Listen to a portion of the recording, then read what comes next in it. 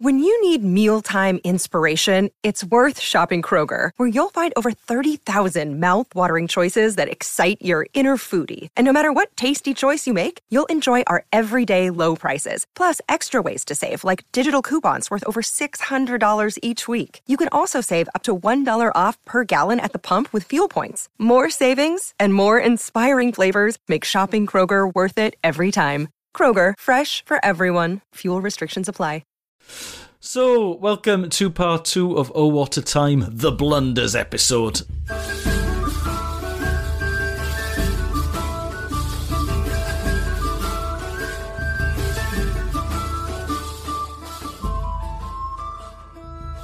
I'm going to talk to you about one of the worst things that can possibly happen to a writer, and more specifically, a blunder that occurred during the writing of one of the most important books on history ever written. So, I'm a writer. That's like most of my living is that. The most stressful thing that happens... Are you quite organised people? The thing that I find stressful as a writer is I can never find my most recent draft on my laptop. I never know where I've saved it. Yeah, don't talk to me about this. So I will save a document and I'll just save it somewhere on my laptop. Yeah. The thing I always get caught out by calling a document final version. Oh, yeah. Final version 1.1. That's exactly final version 2.0. I think if I ever run a writing course, that would be day one. Yeah. I would be saying, right, I want you to never refer to anything as final version. You can date it, but for God's sake, once the word final gets into the mix, we're in big trouble. Mine is a heady mix of either. It's all three. It's final version, the name of the thing followed by the date, or draft 1, 2, 3, whatever it happens to be. But a combination of all those three. So every time I come on to start work on a project again, I always go down to Finder, the bottom left, and I just start typing in random things. And I have no idea. And I don't know. Often my computer doesn't show me everything either. I don't understand it. There must be a system. It's not sustainable. But we're 15 years into his career, and it seems to be the way I do things. Tom is going to get some of the most helpful emails we've ever received on this podcast. And it is going to change Tom's life. Genuinely. Please do send those in. Please help me. To tell you this story, though, so My Little Worry is nothing compared to what happened with this story. This is remarkable. To tell you this story, we first need to get into the time machine. We'll head back to 1833. And this was a time when there was a writer and a philosopher called John Stuart Mill, who was alive and well. You may have heard of him. He was considered one of the great minds of the time. A question for you, Ellis. What is the nicest thing that anyone has ever written about you in a review? Because I want to compare it to something that was written about John Stuart Mill, just see how it compares. What do you think the nicest thing anyone's ever said about you in a review? Time Out referred to me as charming. Charming, okay, good. So, by comparison, the Stanford Encyclopedia of Philosophy described him as the most important philosopher of the 19th century. Okay, I've never had that. Do you think that would go to your head? If somebody described you as the most important podcaster of the 21st century, how would that affect you? You know, I know it. I know it's true. I just wish other people would acknowledge it. The next day, let's say that's been on the front of the paper. Is it changing the way you walk? Is it changing the way you interact with people out and about? It's certainly changing the way I play five-a-side. The amount of nutmegs I'd be trying as the 21st century's most important podcaster. I wouldn't be confident if someone called me the most important podcaster of the 21st century, given it's only 2024. You know, if it was towards the end of the century, I'd have a little more confidence. Oh, I'd take that. I remember Teenage Fan Club in an interview once I read with them. They said, we're going to release records in January, so then you could say this is the best record of the year so far, and then you put that on a sticker on the CD for the rest of the year, and everyone's like, oh my God, what a great album that must be. I would take it. So, unsurprisingly, Mill, this brilliant mind, was often approached to write books. And in the autumn of 1833, he was asked to write a history on the French Revolution, a history of the French Revolution. However, because he was so busy being the most important philosopher of the 19th century, he didn't have time to do this. So instead, he asked his friend, the Scotsman Thomas Carlyle, to write it instead, which does make me laugh. I know it's nice that you're thinking about his mate, but it's quite the ask, isn't it? Yeah. Like me saying, "Oh, Skull, I know you've been a bit skinned, but I found you a job. It's writing the complete history of the French Revolution." I'll probably just get a bar job, to be honest. I just feel like quite the request. Yeah. But Thomas Carlyle, so he was at that time a struggling writer, and he was completely skint. And so he took the job. And the book, called The French Revolution, was to cover the revolution from 1789 through to 1795 and was to be published in 3 volumes in 1837. And so whole shebang. The whole shebang. And in the summer of 1834, Carlyle set to work on this huge job. And it really was a huge job. There was so much research required to write this. Early on, Carlyle is quoted as telling a friend, "I've got a heap of books around me, and Mill himself laid me out the other day a whole barrow full." I was wondering whether you find that patronising if you were writing a book and a friend came round with a wheelbarrow full of books for you on the subject, and then just sort of dumped them in your front room. I said, get on with it. You've got 3 years. The only way I would tackle a subject like this was if I was in prison and I had no other life other than to turn to this task. Yes. I think in that situation I'd be focusing mainly on survival rather than writing a book about the French Revolution. But fair play to you. I do appreciate that. So he started work on this book using all this research. He wrote late into the evening at an exhausting pace. Basically, he didn't stop for 6 months, and that was just to get Volume 1 finished, which he finally did in January 1835. So he spent 6 months of his life researching and writing this book about the first third of the French Revolution. Now, this is when things take a turn. However, as he started work on Volume 2, he lent the manuscript of Volume 1 to Mill to get feedback, which Mill agreed to do, taking possession of the sole copy. Any guesses where this might be going? Oh my God. The sole copy, okay? However... I actually feel ill. On March the 6th, 1835... Mill turned up at Carlyle's house looking the very picture of desperation, is the way he's described. And over a drink, Mill explained that he'd taken the manuscript with him to a friend's house and had accidentally left it there. And then a maidservant who'd found the papers and was unable to read them mistook the book for scrap and threw the entire thing onto the fire, destroying 6 months of work. So this is before... Can I shock you? This is before Google Doc. So there's no sort of, at least I've got that version I saved just before Christmas, I can use that. So the problem is, if it was mislaid, or if she'd thrown it in the bin, there would be hope. Yes. But she set it alight. It's gone up in smoke. The one thing we didn't want to happen. Straight in the fire. I feel lightheaded. How would you think? I want you to really think about that, though. The idea of both of you spending 6 months of research, writing this thing by candlelight, you get it done. How are you reacting to that news? I think I would... A combination of crying and being sick. Right. Yeah, I don't think I'd shout. I don't think I'd scream. I think I'd vomit. Yeah. I think I'd throw up. It left Carlyle with only one option, which was to rewrite the entire volume from scratch, which was not an easy task. Now, this bit I think is interesting, and I think this is slightly on him, because he'd thrown out all of his notes. Why had he done that? I mean, that's your fault. Why would you throw out all your own notes? Unless they're like taking over your entire abode. Like you have no room in your house. And he could also... It's just all notes. He could barely remember what he'd written because he was already writing Volume 2 by this point, so he just basically forgot. Oh my God. I wonder, do you reckon Mill turned up the next day with the same wheelbarrow with those same books going, I guess you need these again, don't you? Just dumping them in the front room. Do you know what, mate? You can keep the wheelbarrow. But do you know what, though? There has been periods in my life where, like, I've lost a Word doc that I've spent a long time working on. Me too. Awful. And I have just gone, right, I'm just going to use this hanger right now to just do as much as I can while it's in my head, and then I'll deal with this tomorrow. But that is normally a day's work or, let's say, a week's work at most. It's not 6 months of intense... When I did my MA, this was in 2003, my computer crashed, and I lost thousands of words. And it was horrendous. Did you? So what did you do?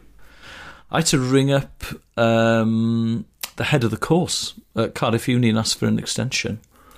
Wow. And it was just awful. It was just the worst. But it's not as bad as what's happened to Thomas Carlyle. And I've thrown away my notes, crucially. When I got to the end of my degree at Cardiff, I had no money left. I was so skint. I just had enough money to print out my final dissertation, whatever they call it, your final piece of work, which is like a 100-piece thing. But it's literally all I had was money to print this out. I printed it out, and I didn't specify which printer, so it just got printed somewhere in Cardiff University.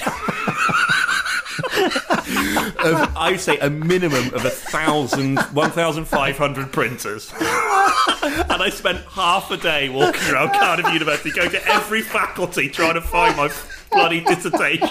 I did actually find it. I did. But it took me, no lie, maybe 4.5 hours to find it. Where was it? It was under just the rack where it comes out of a printer, other stuff on top of it now, because obviously new stuff's been printed since then. Just 4 hours walking around Cardiff University.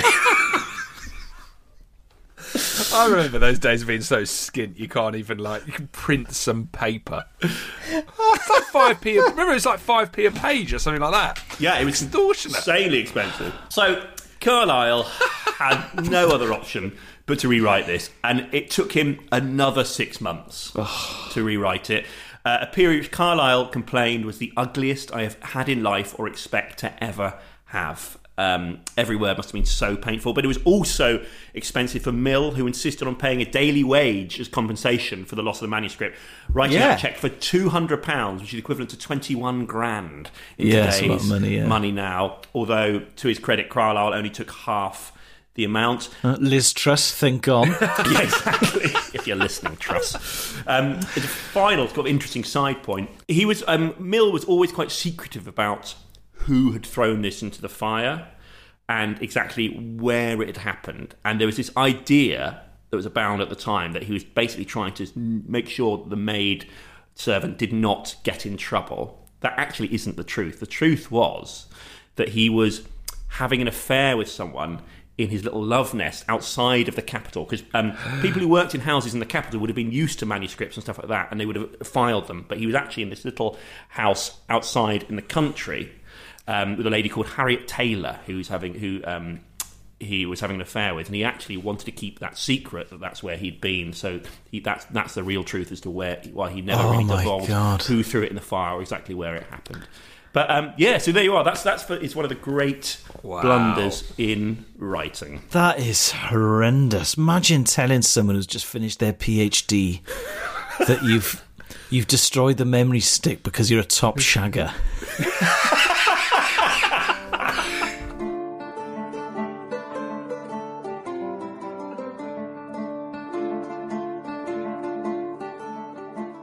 I'm going to be discussing Frederick Barbarossa, who was the Holy Roman Emperor from 1155 until 1190, 35 years later.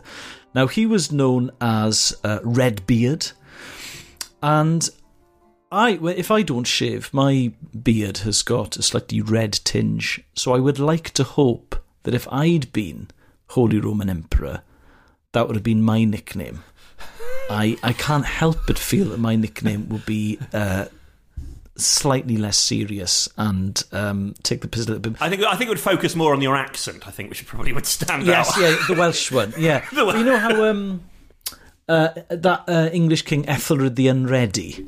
Oh, yes. And I was thinking to myself, bloody hell, he's been known as Unready for 1,100 years. We're still taking the piss out of how unready he was on podcasts over 1,000 years after his death. What do you think your nickname would be, Tom? Your Holy Roman Emperor.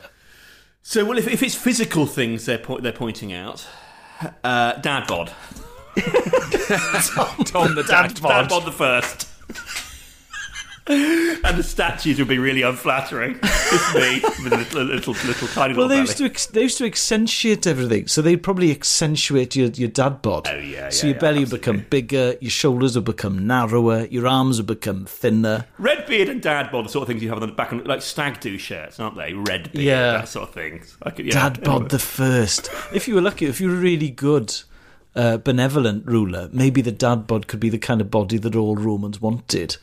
Also, what will be quite interesting is when I hit about 50 and constantly being called dad bod the first had an effect on me, and there'd be like a midlife crisis, and the statues would start getting slightly more muscly as I'm losing weight and trying to sort of change my body shape. You could see the change as you went through that'd be quite walk good. down the Pantheon. I assume with Ethelred the Unready, even though this isn't actually what it means, it was because Ethelred is an Old English name, and I think it means something like, wise counsel. And unready isn't like an Old English word for no counsel. So it was like kind of bookish, the non-bookish, if you know what I mean. It's because he was given bad advice. I always thought it was like, there's a war on. Oh, fuck, is that today? Shit!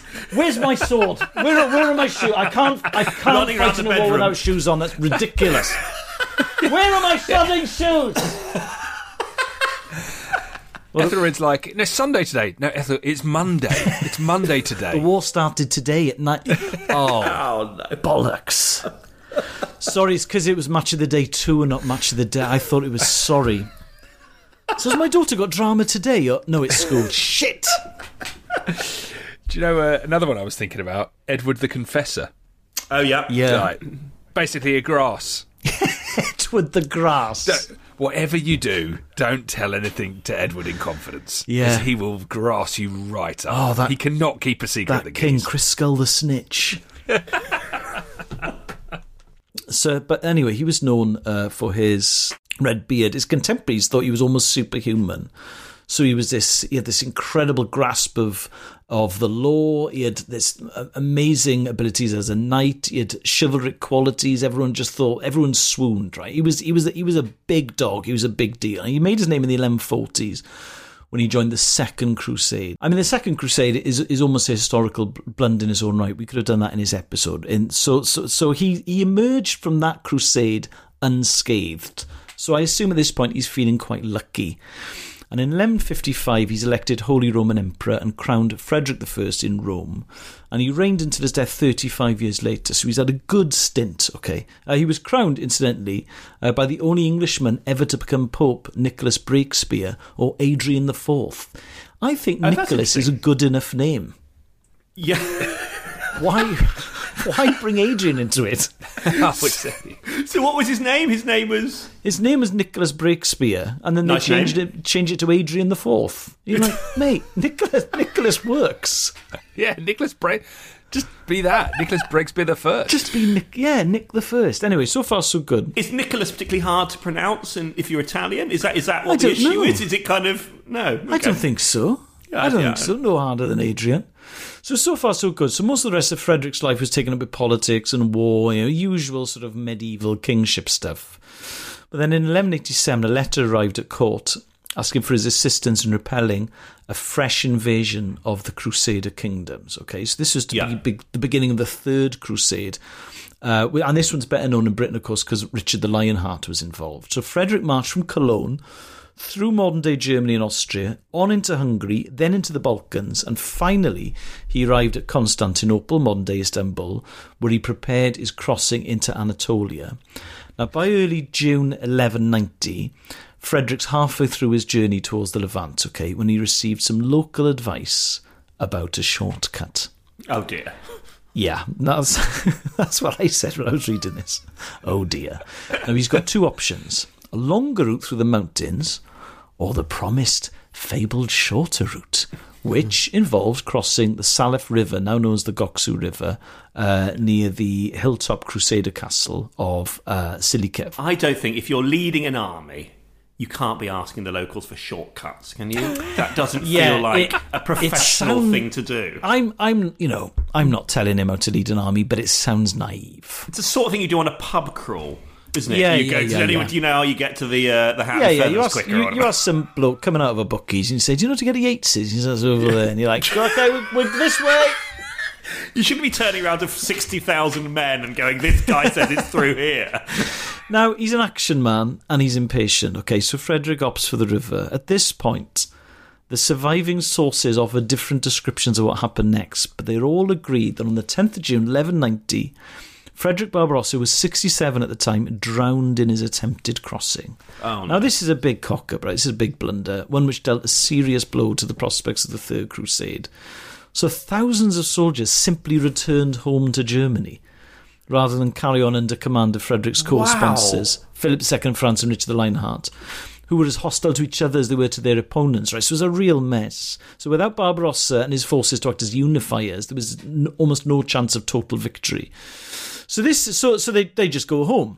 He's drowned. Now, what happened? Now, a contemporary chronicle of Frederick's journey from Cologne, which was written a few years later in the Europe of the middle M90s, gives us the Sylvester Stallone Rambo version of the story. Okay. In this one, Frederick, who's 67, remember, decides he can swim across the river, and so he plunges into the water, believing himself strong enough to battle the currents.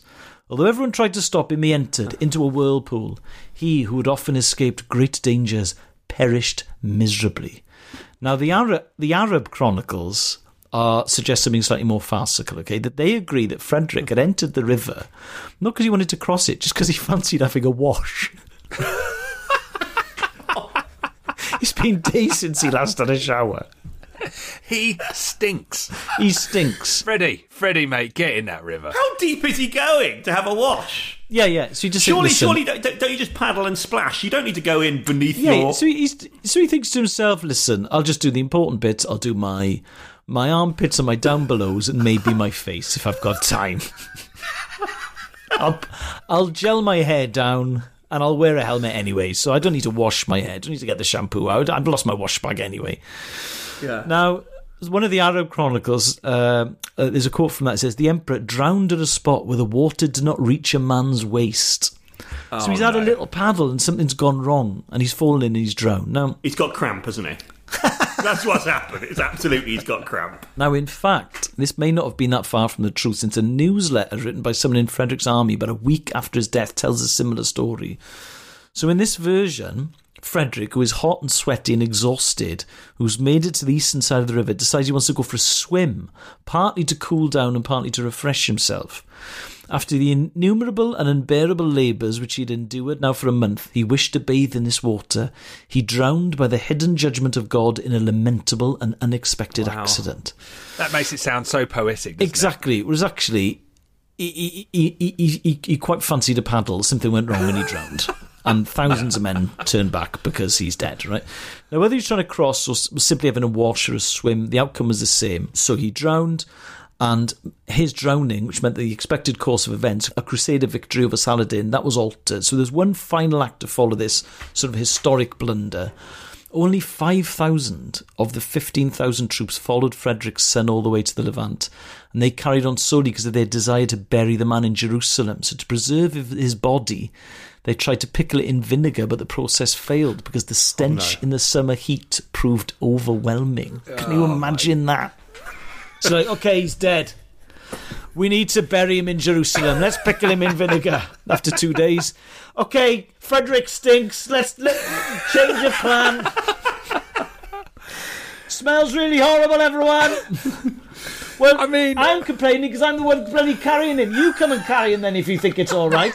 If I had to transport a body a long distance, I wouldn't say pickling it would be a great idea. No, neither would I. Who suggested that and who's agreed to it? Are we imagining in a huge jar like gherkins in a chip shop? Are we imagining it like that? How are we imagining wrapped in paper. Exactly. Like he's a bag of chips. We've talked about many times on this podcast jobs from the past I wouldn't fancy. I think pickling dead emperors would be up there. Yeah, absolutely. That's got to be up there as a job I'm not going for. What do? I'm a king pickler. I have a quick question for you, El, which is simply... You say that the soldiers just, after he drowned, just went home, a lot of them. At what point How early do you think the first... Do you think the body was still floating away into the distance when one of the soldiers turned to the other one? Well, that's that then. Yeah. Looks at his watch and says, well, we could be home by the afternoon if we start now. Still just in sight going round the corner. The river. And do you think there was a large conversation about do we carry on? Or do you think, like, people just started ones and twos just walking off? I'd be so looking for any excuse to go home. I'd be pushing that. I'd go, well, I think we're only right, actually. It's respectful if we all go home. To be honest. I think it's more respectful if we just go home and watch telly. Go home and watch Spartacus. And have a day off. Should we have a day off? I think that's the respectful thing. Yeah, it's what he would have wanted. So he never made it to Jerusalem, Frederick Barbarossa, not even as a pickle. His body was divided up, and the parts were instead gifted to churches and cathedrals along the route south. Oh my God! Including in modern Antakya in Turkey and Tyre in Lebanon. These days, Barbarossa's name is perhaps better known for a much later historical blunder, namely the German invasion of the Soviet Union in 1941, where a lot of Germans froze to death. Then, of course, it was snow and ice to help back the advance, not a river current, but, there were mistakes made all the same. I mean, one medieval chronicler was taking the piss, and he suggested that Barbarossa had ridden into the river wearing full armour, and he was thrown by a spooked horse. And then, obviously, he drowned because his armour was so heavy, but they don't think that's true. That's what I'd want people to lead with. Yeah. I think, as I was being swept away by the current, I'd be yelling that back to my troops. Tell them I was on my horse and it's my heavy armour. And it was a really big, scary horse. And I'd done well to ride it this far. Please do not pickle me. Blame the horse, blame the horse. And don't mention the fact that I was smelly until 2 minutes ago. How has he not come on to be known as Frederick the Pickle? That's a genuine question.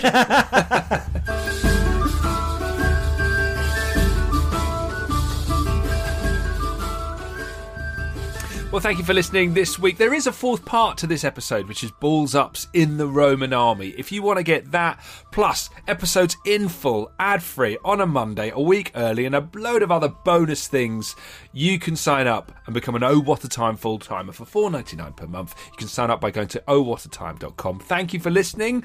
We'll see you next week. Bye.